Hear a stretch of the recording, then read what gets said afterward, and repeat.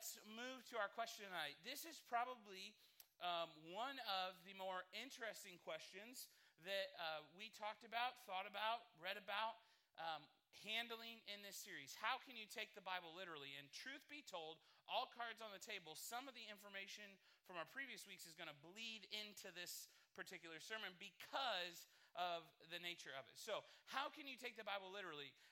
It seems laughable to a lot of people, especially the people that I talk to, that you would even consider taking the Bible literally. Like, there's some pretty crazy stuff.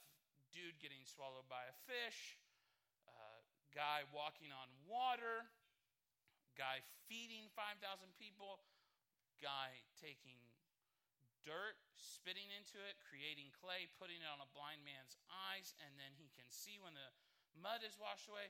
Seems interesting. Then you've got all the Levitical, like those first 5 books of the Bible that not a lot of Christians read because they're interesting or boring.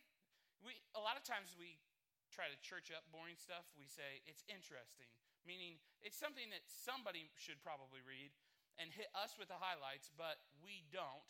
So you've got those books, and you really want to take that stuff literally, and then all the different things that take place in the Old and New Testament, and then you read the end, Revelation, like what is going on there? So the Bible can be a pretty intimidating book, and then when you tell people that you actually believe what it says, then people think, okay, well that guy's 3 fries short of a Happy Meal.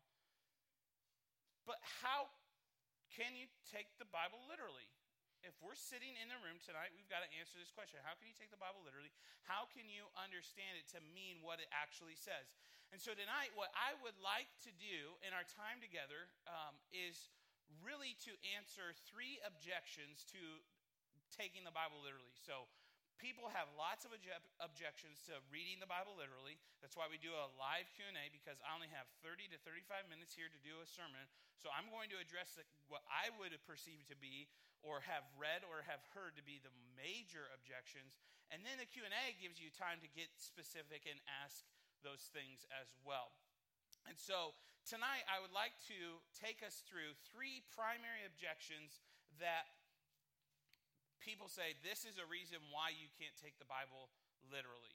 And that first objection is the Bible is culturally out of date. One of the reasons why we can't understand the Bible to be a literal document is because it's so culturally regressive. I mean, come on. Read the passage about how women are supposed to be submissive to their husbands. The Bible talks a lot about slavery and seems to promote it. So how in the world can you take this literally? So if you have your Bibles, and I really hope that you brought them with you tonight.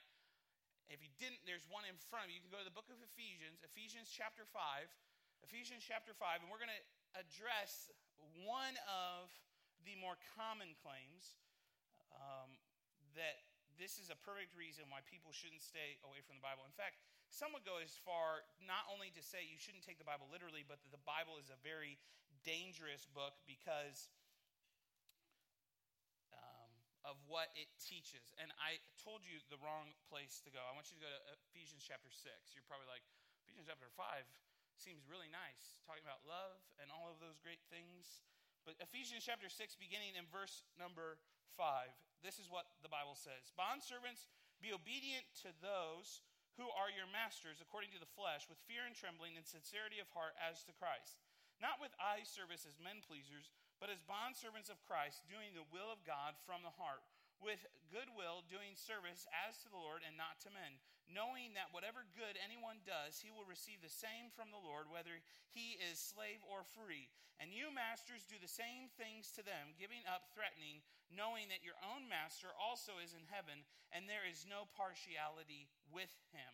So these verses here, verses 5 through 9 of Ephesians chapter 6, seem to be troublesome because the Bible is culturally out of date if it's suggesting that slaves should be obedient to their masters. What do we do with this particular problem? More often than not, the reason why we don't understand the Bible is not because the Bible is not clear. And just before we move any further, some of your Bibles probably say slaves, some of them say bondservants. The Greek word is doulos, which is slave. That's how it's commonly understood. So you have this text that says, obey your masters. And what do we normally run to? Well, you and I run to our understanding of slavery rather than the Bible's understanding of slavery. This is one of the reasons why we talk about in Bible interpretation, understanding what we commonly refer to as a cultural context. Meaning, just because you read the text now doesn't mean it was written in your context or written in your day. The Bible is specifically, and we should know this, I don't want to say incredibly old, but it is old. It's 2,000 plus years old. So I guess it is incredibly old. It's older than everybody in the room by a long shot. And there's some old people sitting in the room tonight. Just saying. And so what do we do with this? Well, your understanding of slavery and my understanding of slavery, especially in light of the African slave trade of the 18th and 19th century, or even human trafficking that we experience and see going on today, are completely different than the biblical understanding of slavery. In fact, in the first century Roman Empire, when the actual New Testament was being written, there was not really a great difference between slaves and the average free person.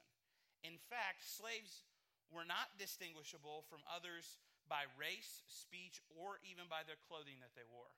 It would have been incredibly difficult for you or I to walk down the street in the first century Roman world and go slave person, free person, slave person, free person. Contrast that with 18th century African slave trade, which is incredibly heinous and incredibly oppressive and incredibly bad. So in the first century Roman Empire, those slaves and free people looked and lived most like everyone else. They're not segregated in the rest of society. And from a financial standpoint, slaves made the same wages as those who were free. So even as we begin to unpack our understanding of slavery from the first century Roman world and what we understand 18th and 19th century slavery, or even could we just say segregation? Because even though we might say slavery didn't exist post 13th Amendment, at some level, oppression continued and still continues to this day. The idea of redlining, the idea of making it impossible for minorities or others to improve on their social status and class, at some level is a forced sense of segregation that continues at some level. And I know this is going to be offensive to some people in the room tonight, but it still continues at some level today, even in this country. So you contrast New World, our world slavery, and it's much more systematically brutal and oppressive. And I think the reason why Christians struggle to answer this objection, can we just be, I know that last little bit sucked all the oxygen out of the room. But can we just be honest? One of the reasons why we struggle to answer this is because historically we really don't understand how bad slavery really was in this country. When we think of chattel slavery, Lord, help me to be kind. And the arguments by Christians for it to continue is probably the most heinous thing that's ever taken place in this country. Even more heinous than actual slavery would be Christians writing and arguing and forming around the basis of continuing to keep slavery in existence. 18th century slavery, the slave's whole person was the property of the master. He or she could be raped, maimed, or killed at the will of the owner. In the older bond service or indentured servitude, only slaves' productivity, their time and skills were owned by the master and only temporarily.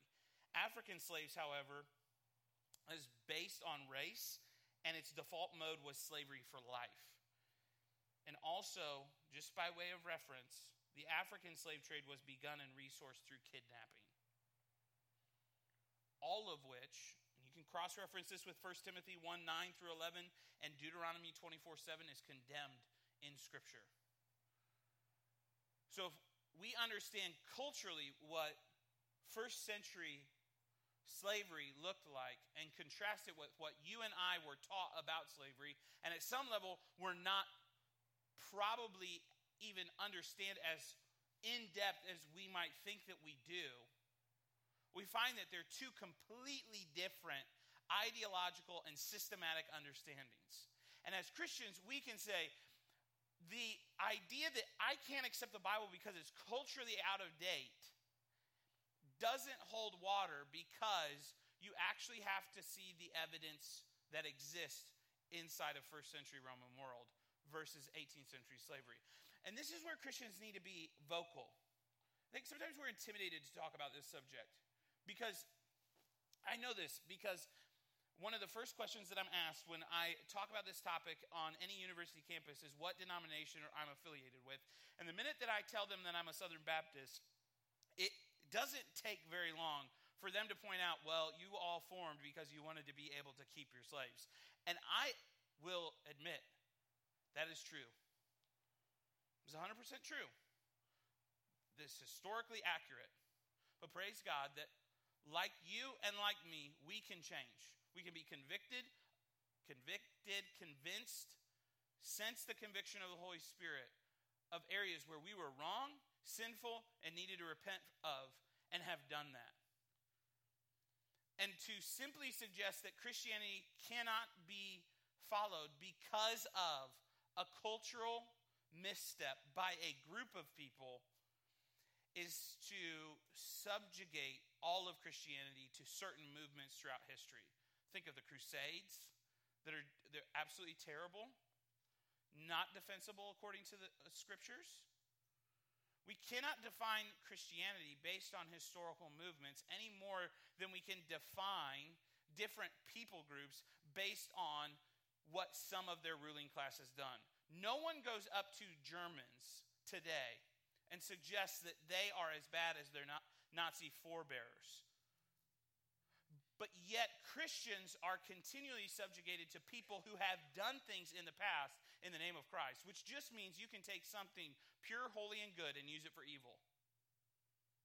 You can take Christianity and you can use it as a weapon to hurt rather than a salve to heal or a movement to change the world. So I'd encourage you, to your friends that maybe say the Bible can't be taken literally because it's culturally out of date. Maybe you're the person sitting in here tonight who says, that's my argument. I would encourage you to read the Bible according to its original context and according to when it was written and what it was written for. Also notice two things, and then I'll move to our next point. Two things I'd like to point out. The Bible never once celebrates slavery inside of its writings. And number two, one of the most oppressive slavery situations that have ever taken place in the history of mankind takes place in the book of Exodus, where the Egyptians hold the Israelites in captivity. And it gets so bad and it's so oppressive, and Pharaoh continues to turn the heat up on the Israelites. And the one who sets them free, the one who liberates them from their slavery, is none other than the God of the Bible. So God is definitely not for slavery. He is not pro-slavery. And in fact, in oppressive situations, regressive situations, God is the one who is rescuing and pulling people out. But this isn't the only objection that takes place to why we can't trust the Bible literally. The second objection, and this one is prevalent, not as prevalent as number one. This is an older objection, is that the Bible just is not scientifically accurate. Go to the book of Genesis. Genesis chapter 1.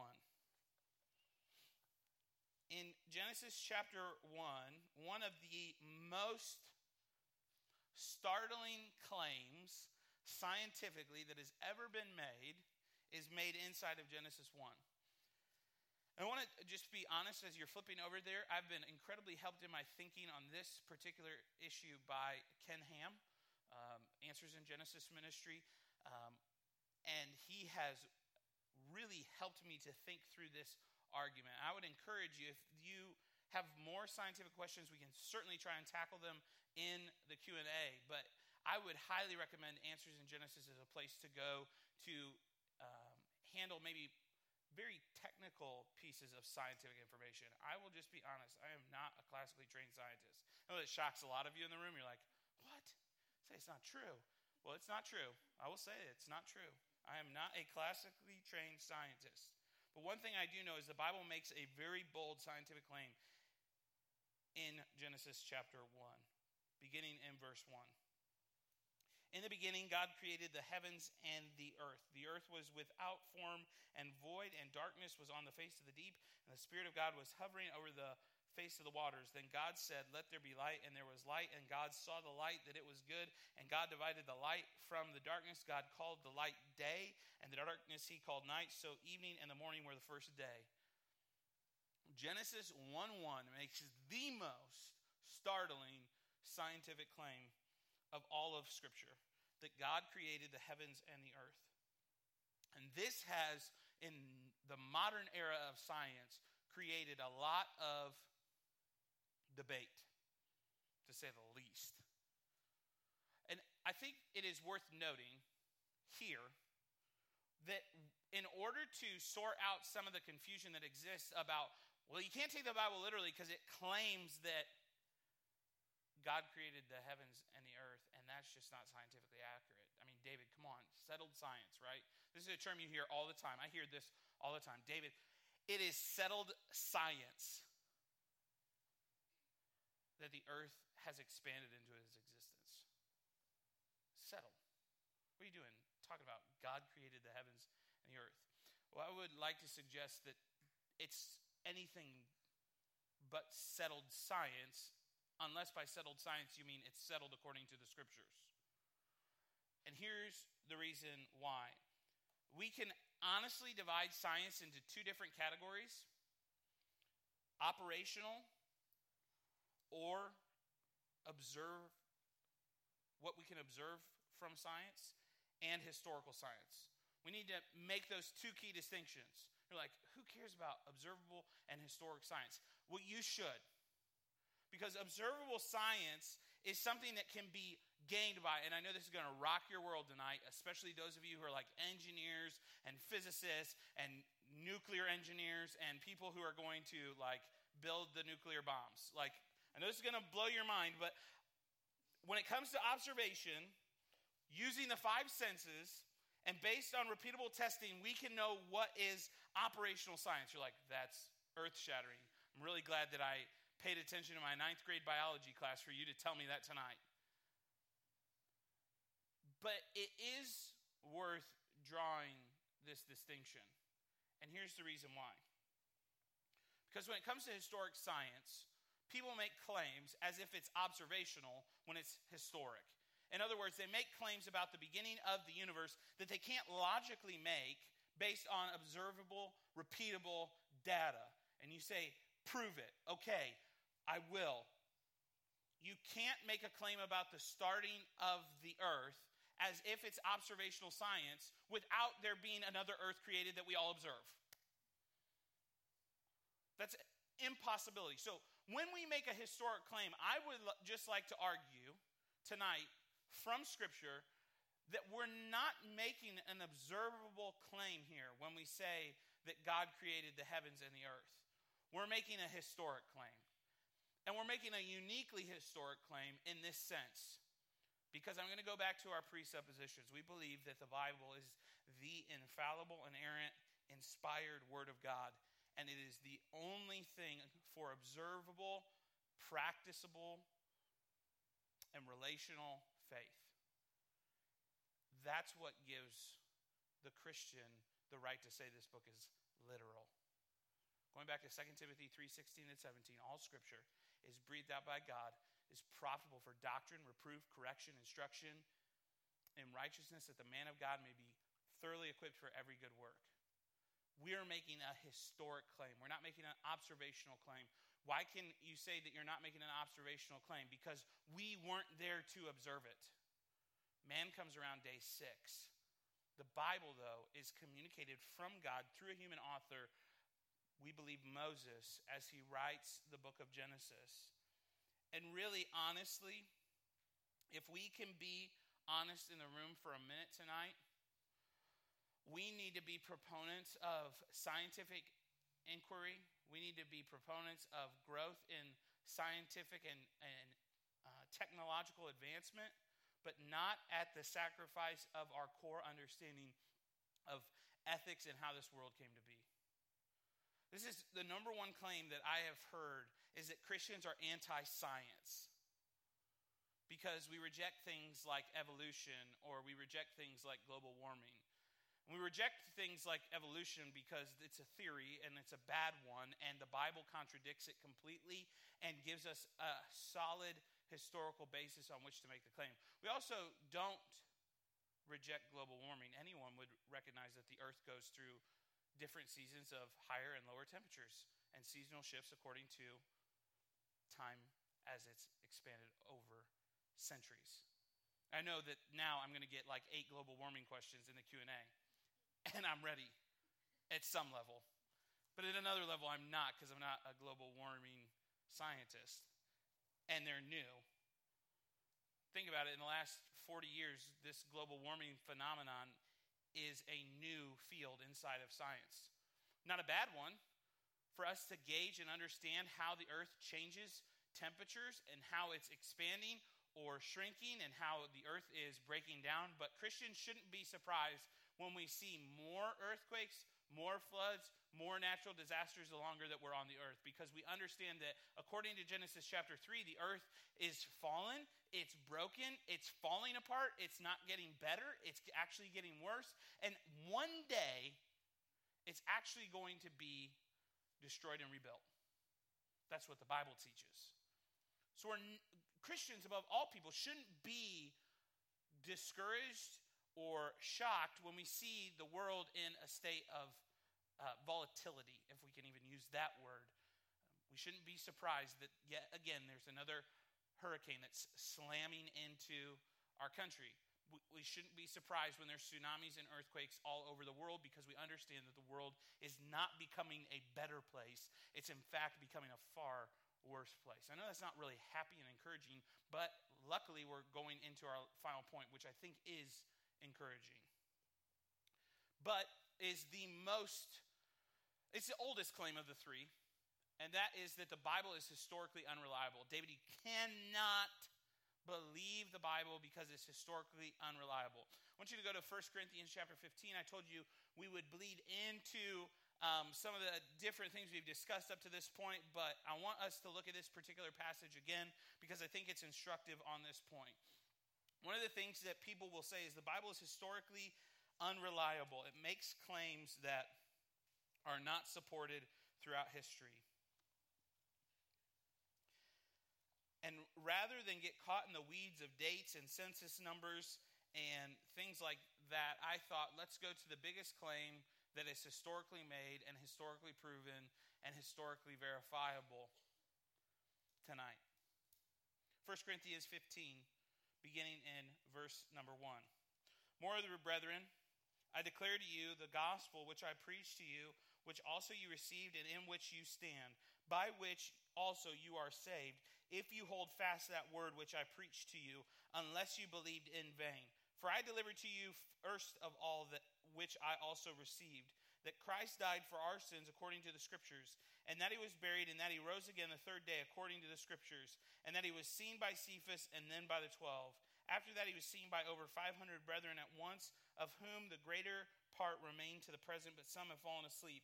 After that he was seen by James, then by all the apostles. Then last of all he was seen by me also, as by one born out of due time. For I am the least of the apostles, who am not worthy to be called an apostle, because I persecuted the church of God. But by the grace of God I am what I am, and his grace toward me was not in vain. But I labored more abundantly than they all, yet not I, but the grace of God which was with me. Therefore, whether it was I or they, so we preach, and so you believed. You say, David, this doesn't seem that controversial. It's incredibly controversial.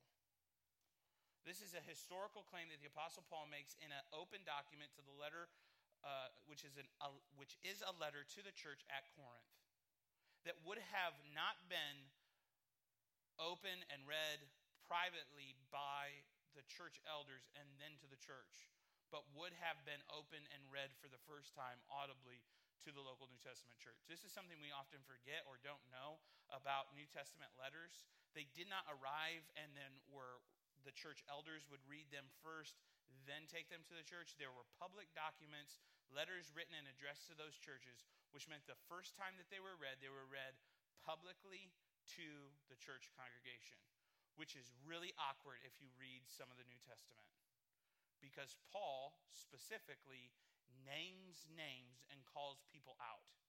So imagine a letter coming to Crossway, nobody's read it, Pastor Eddie gets up on a Sunday morning and reads it and says, hey, you remember those two people who can't get along in your church? Yeah, I've been thinking about this situation and here's how you handle them. That's awkward. But it also is a public declaration of what Christians have historically believed, which means this.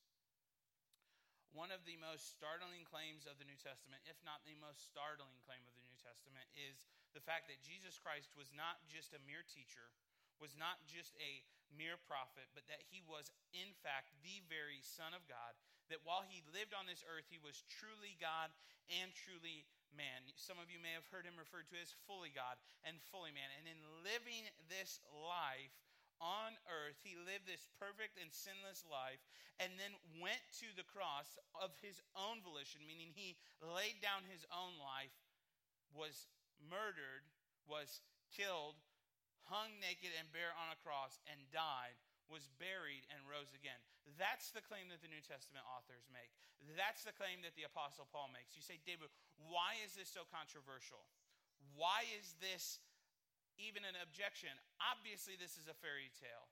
The problem is the historical underpinnings make it so it would have been ludicrous for them to make this up and write it at this particular time. You say, what?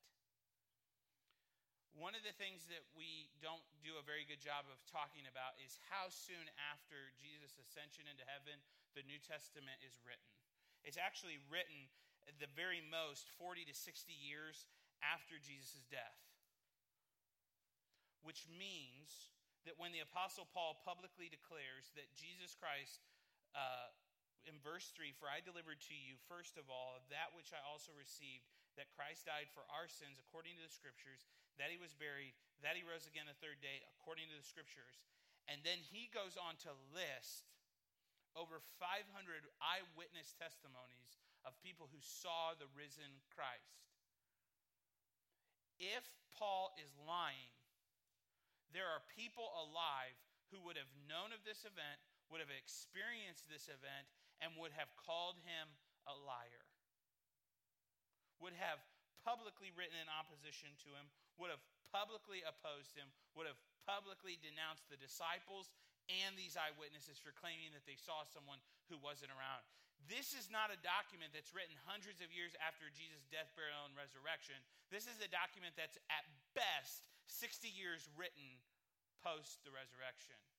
So people are actually alive who experienced this, actually present when it took place, could have denounced them and didn't. Furthermore, there is outside extra-biblical evidence by Josephus, a famous author, and others who affirm the death, burial, and resurrection of Jesus Christ historically. The Bible makes claims that through centuries and history, we have backed up time and time and time and time and time again. Now, there are a litany of other objections, but these are three primary objections to why you cannot understand the Bible to be literal. And I believe that in every specific objection, the Bible not only rises to the objection, but is the ultimate defeater of the objection. And continually, time after time after time after time, will defeat every objection that comes against it. You say, how can you be so sure? The testimony of Scripture, the testimony and witness of Scripture, the fact that 2,000 years after Christ's death, burial, and resurrection, you can walk into a place like the Dollar Tree and buy a paperback version of the Bible for $1 in this country. No other book, and we just celebrated a few weeks ago for those of you who are literary nerds, we celebrated banned book weeks, which I'm just like, I love banned book week. It's like my favorite week because I love it when people try and ban books. And you're like, well, that seems like there's some really bad stuff in books. Yeah, and there's also some really good stuff in books that they tried to ban and tried to burn and tried to exterminate off the face of the planet. And what has lasted longer than all the other banned books is the ultimate book that's been tried to be destroyed, banned, and gotten rid of. There's a reason why over a decade ago, one of the most startling things that took place were when 1 million Bibles were smuggled into the country of China. Because it's illegal to own a Bible. I want to ask you something tonight. Not as the ultimate answer to why the Bible must be considered literal, but I want you to seriously consider this question for your own heart and mind. If the Bible is nothing more than a book of mere fairy tales, if the Bible is nothing more than a bunch of weird stories, if the Bible is nothing more than just a religious book, why has every major oppressive regime kept it from their people?